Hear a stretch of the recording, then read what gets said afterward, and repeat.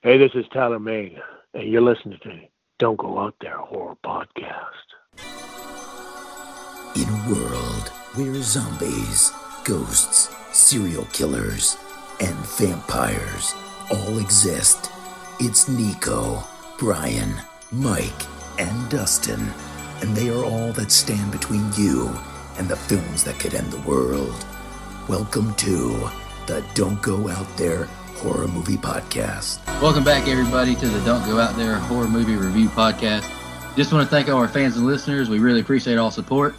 And we have another awesome interview for you guys. It's a pleasure today to be joined by an actor and producer with over 50 credits to his name over a career that spans 30 plus years, known for his roles in X-Men, Troy, and of course, Michael Myers himself and Rob Zombie's Halloween 1 and 2, Tyler Mane. Tyler, it's an honor to have you on the show. How you doing, man? Hey, guys, thanks for having me. Hey, we just want to jump right into these questions, brother. Can you talk a little bit about what got you into acting and your transition from wrestler to actor? Yeah, sure, man. I was a tall, skinny kid with glasses and braces growing up in Canada. And I was slightly dyslexic. So my escape was every Saturday morning I'd watch Stampede Wrestling, which is the Hearts Wrestling. And then Right. after that, I'd watch like all kinds of action movies all weekend long. And then when it came back to Monday, I'd like cry that I had to go back to school. And I said, I'm going to do that someday. I'm going to be a wrestler, and everybody kind of laughed, and I just, hit the gym and did the martial arts and stuff like that. And ended up going down to the dungeon with Stu Hart and training for a while. And then the WWF at the time came into town, into Calgary. And that's when I went to Los Angeles and started training in Los Angeles. And then that's when I really got the big bug for the acting. I auditioned for a few things, and I was like, wow, this is, I can maybe do this, but being dyslexic kind of hurt a little bit. But when I was in Mexico wrestling, have you guys ever seen any of those Mexican wrestling movies? Yes, sir. The guys with the masks. Well, they asked me to do one of those, and I said, well, I don't speak Spanish. They said, don't worry about it. We're going to dub it. You're a heel here at the time. We want a big bad guy. I was like, okay, sure. What the heck? It's the 80s. Right. And I played an intergalactic vampire that shot laser beams through my fingertips, and I had a pink fog that followed me everywhere. And don't judge. It was the 80s. And I was like, wow, doing this and not getting dropped on my head is so much easier on the body. So that when I finally did the X-Men, I hung up the wrestling boots for good. That was in '99, and haven't looked back ever since. Oh, that's awesome. Yeah, I'll try to look up that Mexican movie if we can. If I get the God, chance. don't. You brought up X-Men. You brought up X-Men. I mean, you've had the opportunity to play a lot of very cool and iconic characters in a lot of different genres. And you brought up X-Men. I first saw you as Sabretooth in 2000's X-Men, which honestly, I mean, that whole thing really started the whole comic book movie craze completely. Can you talk a little bit about how that came about and the experience with X-Men? Yeah, I mean, the X-Men basically revamped the comic book being brought onto the big screen again. Absolutely. And, I was tagged with Kevin Nash, and they were talking to Kevin a little bit about it, but for some reason it didn't work out. And they were talking to me originally about just doing the stunts, and then the stunt coordinator said, you should look at this guy for Sabretooth.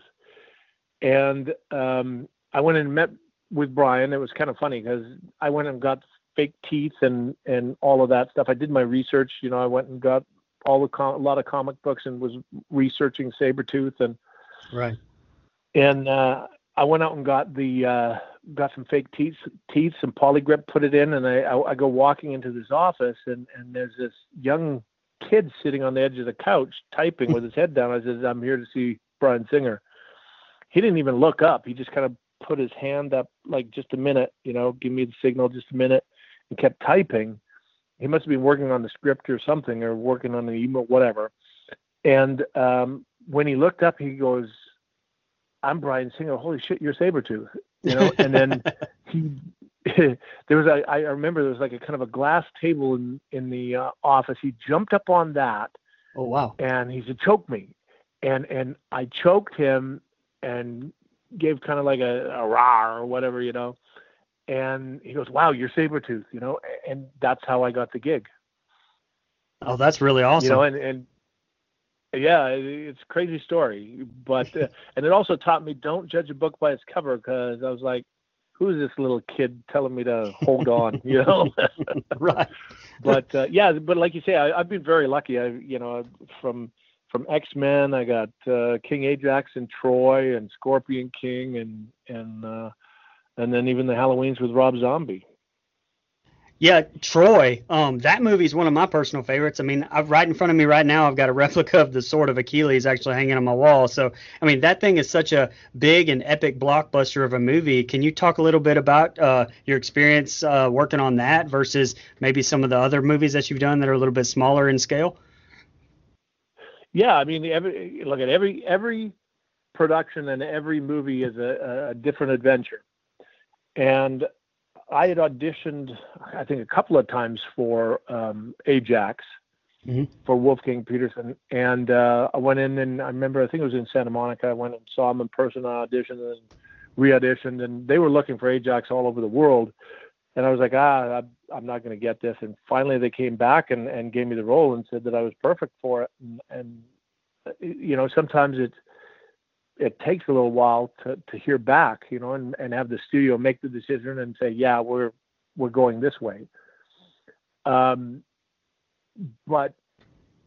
the magnitude of that film was just phenomenal. I mean, we shot for 3 months in Malta, and then we went and shot for 3 months in Cabo. And the big fight scene between Eric Bana and myself, we trained for about 2 months in Malta.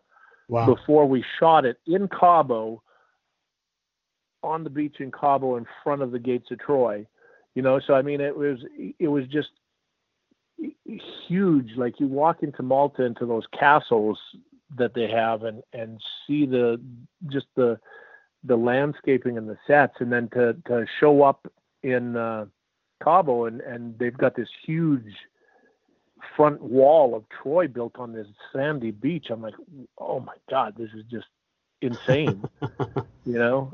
And then you have Peter O'Toole, you know, you got Eric Bana, Brad Pitt, all these people, Brian Cox, all of them that are just mega stars in their own right. And just to be able to work with them, it was fantastic. Oh, absolutely. You brought up the Halloween franchise that you starred in. You have an uncredited role in Devil's Rejects as Rufus Firefly. Is that how you first hooked up and met Rob Zombie? Did that have any impact on you getting the role as Michael Myers 2 years later? Yeah, it totally did. I had actually auditioned for a different role that I wasn't right for, and I knew I wasn't right for it. And but they wanted to see me, and little did I know that they were going to be replacing Rufus Firefly. So I was like, all right. I got offered the gig, and I was on set for like 4 days and did the opening of the movie Devil's Rejects. And then from that, Rob wrote the Halloween movie with me in mind. And I was up in Canada getting ready to talk to producers about another project, and the phone rang, and it was Rob. And that's a phone call you pick up, right? Right. Absolutely. So he started to explain to me, he goes, yeah, I'm doing this movie, and if you don't do it, I'm not going to do it. And, you know, it's how your character is a product of his environment, and he evolves into a three-dimensional character, and, you know, you're going to be Michael Myers. And I was like, holy, okay. You know, so that's how that came about. It was, I didn't audition for that. It was kind of like he wrote it with me in mind. So I was very thankful and grateful for that one.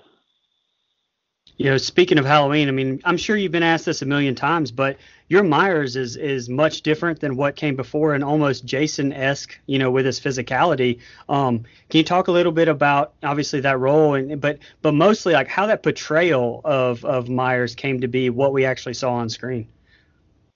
Yeah, I mean, I looked at all the other guys' performances and watched them, and I wanted to, be my own Myers, and of course I'm going to be with my size and differential, Right. So I researched a bunch of serial killers to see how they interacted in society and all of this. And the funny thing is, if you look at a Bundy or any of these people, it could be the guy next door and people wouldn't even know. Right. And so that was a kind of cool little nuance that I wanted to bring to it. But then I also wanted him to, like, from the beginning in the asylum when I take over for Dag, I wanted the physicality of like, oh, he's trying to fight to get his life back, Right. And then so I'd slouch, and all I had was my physicality and my body movements and body language to tell my side of the story. And it seemed to come across, people seemed to like it, that I was slouching, and then all of a sudden when I get to be Michael Myers again and I put that mask on and I have that knife for the very first time, it's like boom, it's on. It's time to become that land shark killing machine of Michael Myers. And then I just wanted to kick it up a notch and make him a little more intense than the other ones, and then when we went and did Halloween 2, I said to Rob, I was like, Rob, I just don't want to do the same thing. We got to kick it up a notch. And he goes, yeah, I agree. We got to make this really, more intense. And that's what we did. Oh yeah. You brought up, you went into Halloween 2 with a new approach, and you definitely were super aggressive. I just want to ask you another quick question about Halloween 2. What was your favorite kill? I saw on, I believe it was the Dead Meat podcast, his YouTube, you said the Octavia Spencer death. Is that still your favorite death? Oh, for sure. that nurse kill was so intense. I mean, I remember when we were shooting it, he's like, just keep stabbing. I'm stabbing like a sandbag right down below the counter. And I was just stabbing, and I must have counted at least 30 times I stabbed this thing as aggressively as I could. And he goes, and I was exhausted. And he goes, one more, give it one more. And then that's when I just did and stuck it in. And that gave it that little bit extra aggression that just set it apart for me. It was just, and to this date, I think I'm the only person that plays a serial killer to kill an Oscar winner. So, I'll take that. Yes, sir. So let's shift gears a little bit. I mean, you're back in the superhero genre playing Black Star in the new Netflix series Jupiter's Legacy. Can you talk a little bit about that? That I'm not allowed to talk about, but I am playing Black Star. I think it'll be either coming out later on this year or the beginning of next year. It's the Mark Millar comic book adaptation. So everybody, please look for that in the near future. Yeah, and it also, speaking of other projects, you have a few more on the docket coming up with your company, Main Entertainment. Can you tell us a little bit about your release of Penance Lane and the re-release of Compound Fracture? Yeah. I started my production company quite a few years ago, and we originally released Compound Fracture was our first film, but it got cut up in our sub-distributor went bankrupt, and it was Alchemy that went bankrupt, and they had Sony Pictures in there, Marigold, a bunch of top studios were filtering through them. So we're kind of like the small guy caught up in this bankruptcy hearing, and it's been 5 years, I think, and it's still going on, but we got the rights back to our Compound Fracture. But so to go back to the first one, Penance Lane, on April 21st, we released Penance Lane. It is with myself, Booker T, Dallas Page is in it, Awesome. John Schneider's in it, Dan Roebuck's in it, Scout Taylor Compton is in it. That's our 4th film that Scout and I have done together. Oh, wow. That was released on April 21st. So please check it out on all platforms. It's called Penance Lane. And then we just re-released about a week and a half ago, Compound Fracture with the original artwork and some new things on that, and re-released it. So if people haven't seen it, please check it out. It's a great time in these times of quarantining and social distancing. So if people are looking for something to check out, please check out either one of those two or both of those films. Yeah, I was going to ask, speaking of quarantine, I mean, how much were any of your productions affected by this COVID, shutting down production?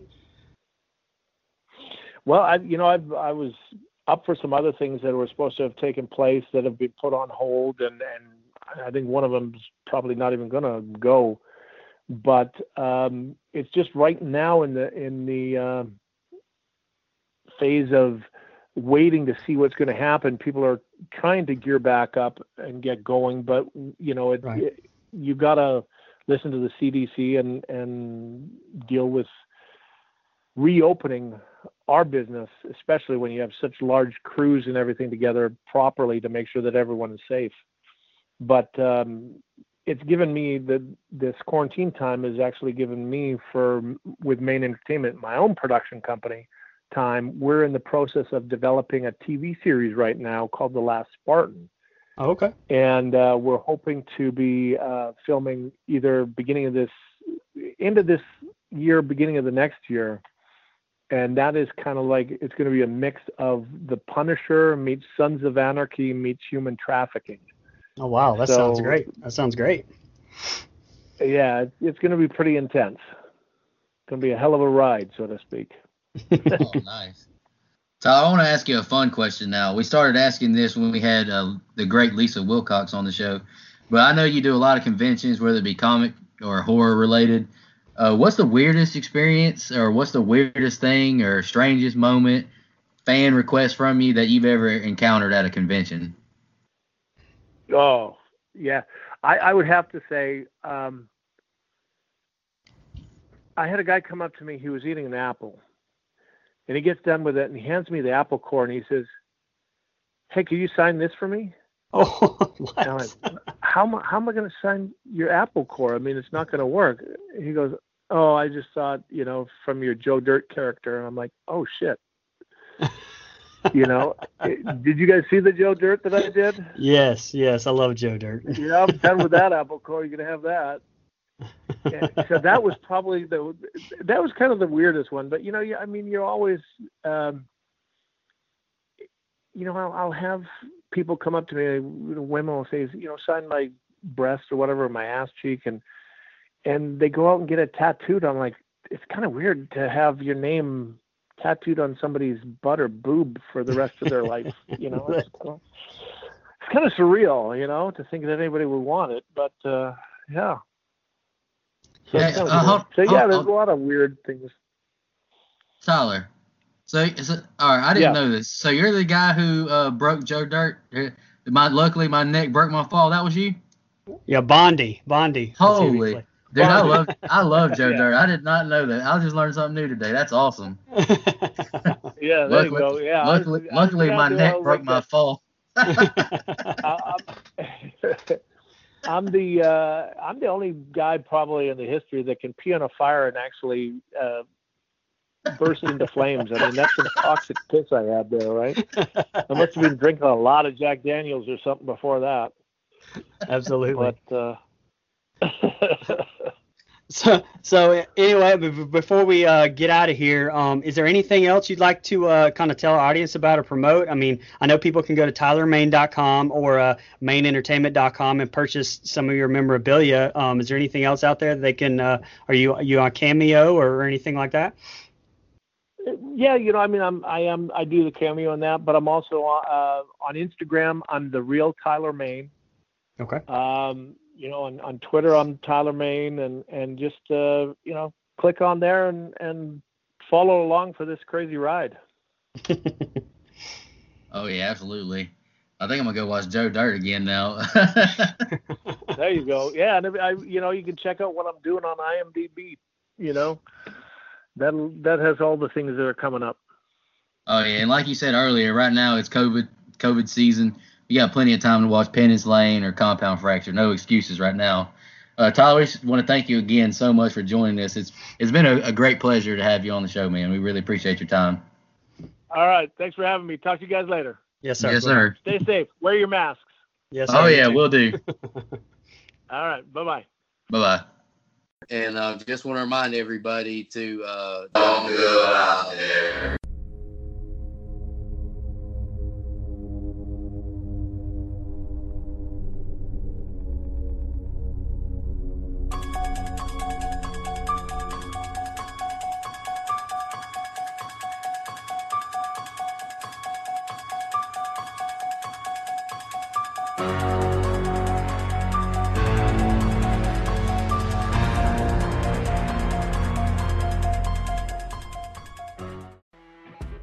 You know when you're listening to a true crime story that has an unbelievable plot twist that makes you stop in your tracks?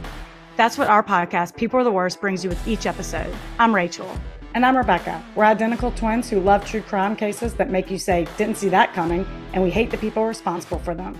Listen to People Are the Worst now on Apple, Spotify, or wherever you get your podcasts.